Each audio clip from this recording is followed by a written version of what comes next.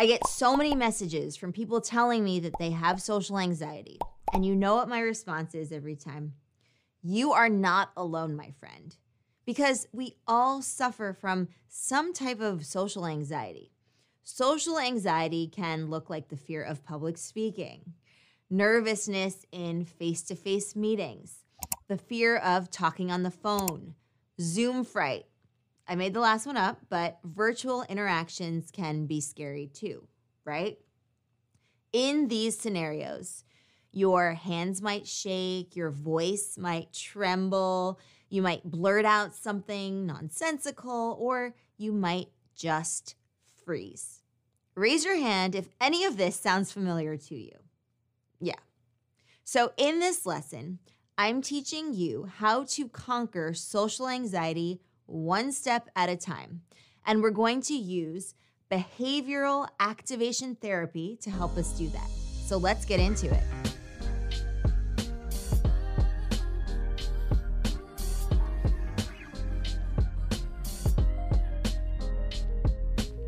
What is up, Explearners? Mary Daphne here of Explearning.co, where we believe social skills are the key to the good life.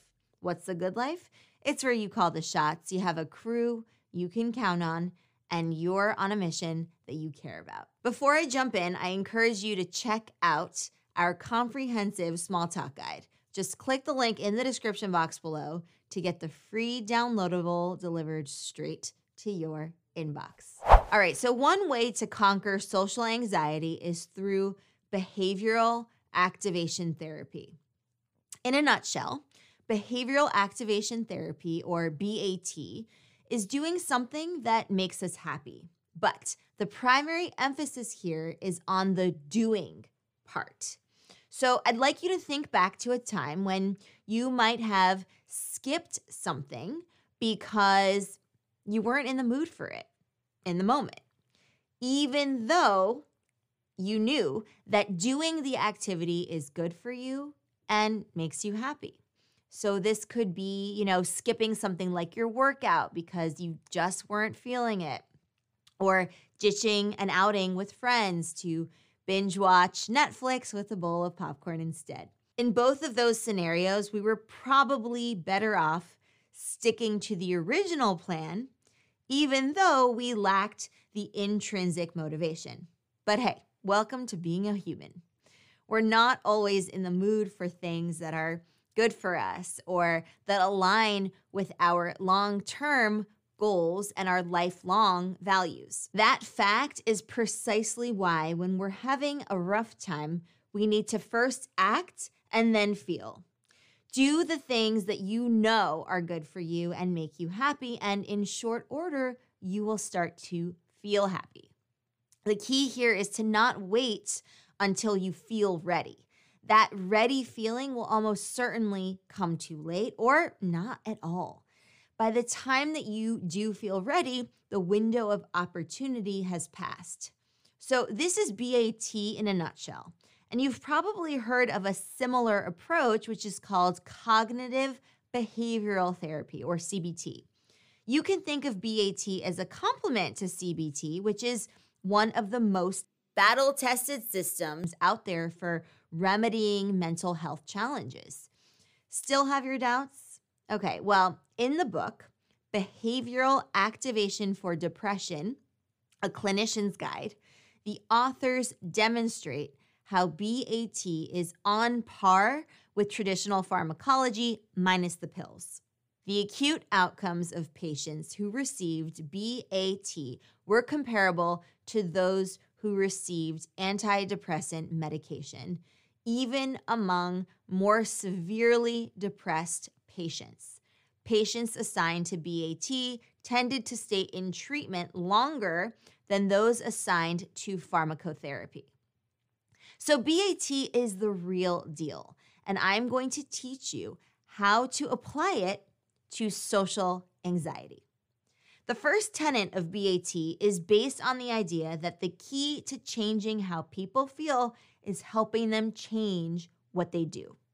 The authors refer to this principle as thinking outside in.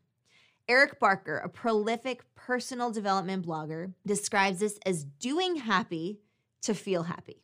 Don't you just love that? But he cautions against the oversimplification of this concept by just doing fun stuff. Keep in mind that this is not about instant gratification or engaging in social behaviors that are ultimately detrimental to our goals or our health, junk food and doom scrolling.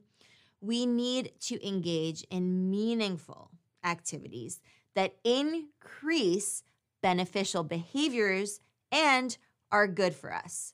That means our goals, our health, and so on. So Eric Barker calls these activities that produce emotional compound interest in life. I just love that. Emotional compound interest.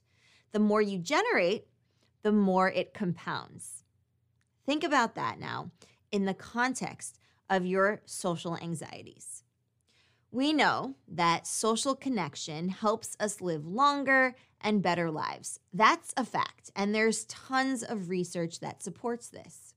So, social anxiety is something that we need to overcome for both our health and our happiness. But we won't get the therapeutic benefits we're looking for if we go with the instant gratification types of social activities.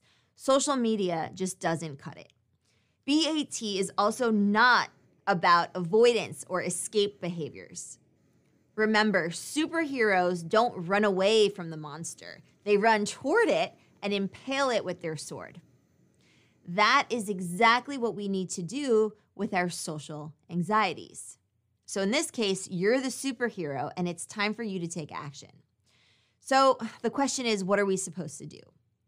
Engage in social interactions that produce a sense of reward and accomplishment. Hang out with the people who make you feel good about yourself and also whom you can engage with authentically. Additionally, engage in social activities that challenge you and push your limits of what's comfortable.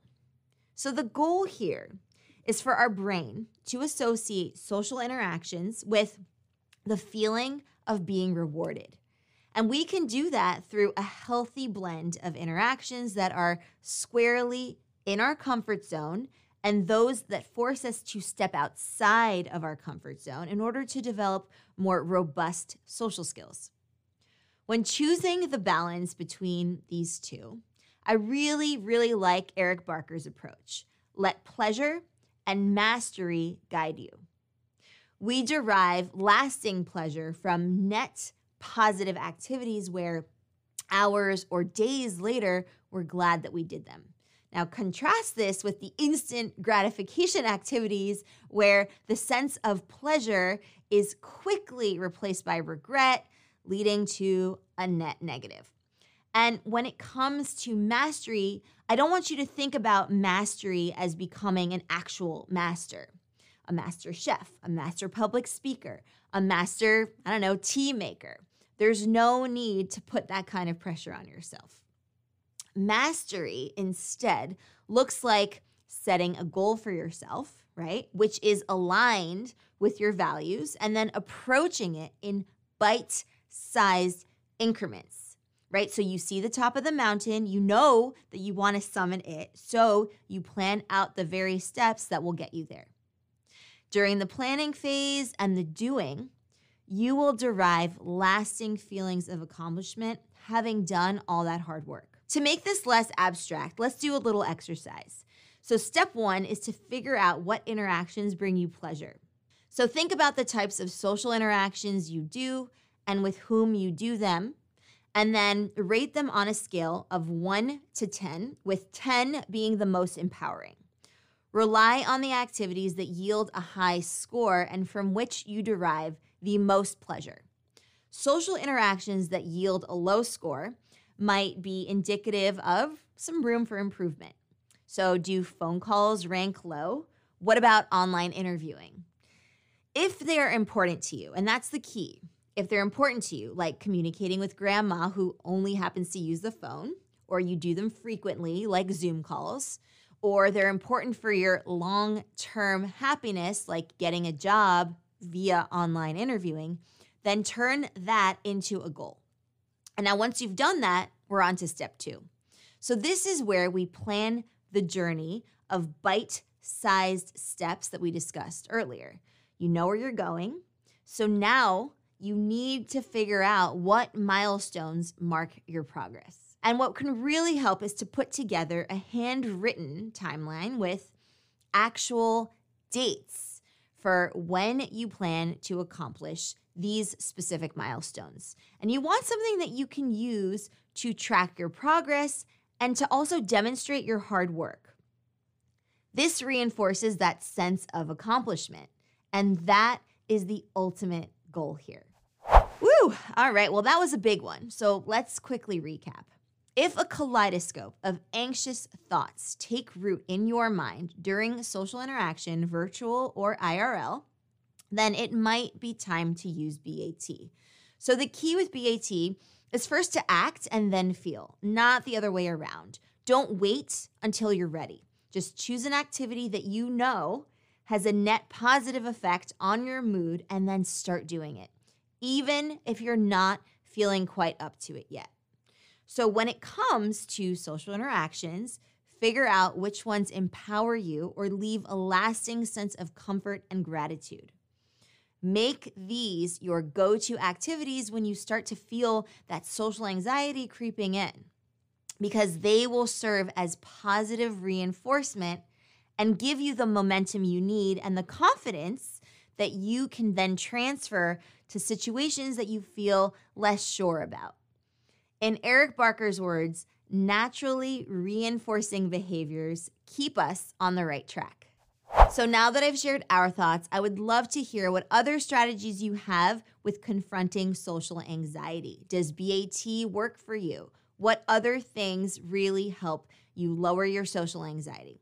Share that with me and the Exploring community in the comments down below. And if you loved this lesson, which I hope you did, please be sure to let me know. You can give this video a thumbs up on YouTube. And if you haven't done so already, subscribe to join our tribe of Explearners so that you never miss a lesson. And if you ring that bell, you'll get notified about our new lessons and our weekly live streams, which gives you the opportunity for a live Q&A. So be sure to join us for those as well.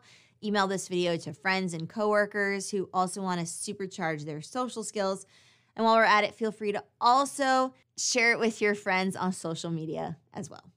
And remember, the write-ups of these lessons are always available on our blog over at explearning.co/blog. With that, have an awesome week, Explearners. Thank you so much for joining me, and I will see you next time in your next Explearning lesson. Happy Explearning!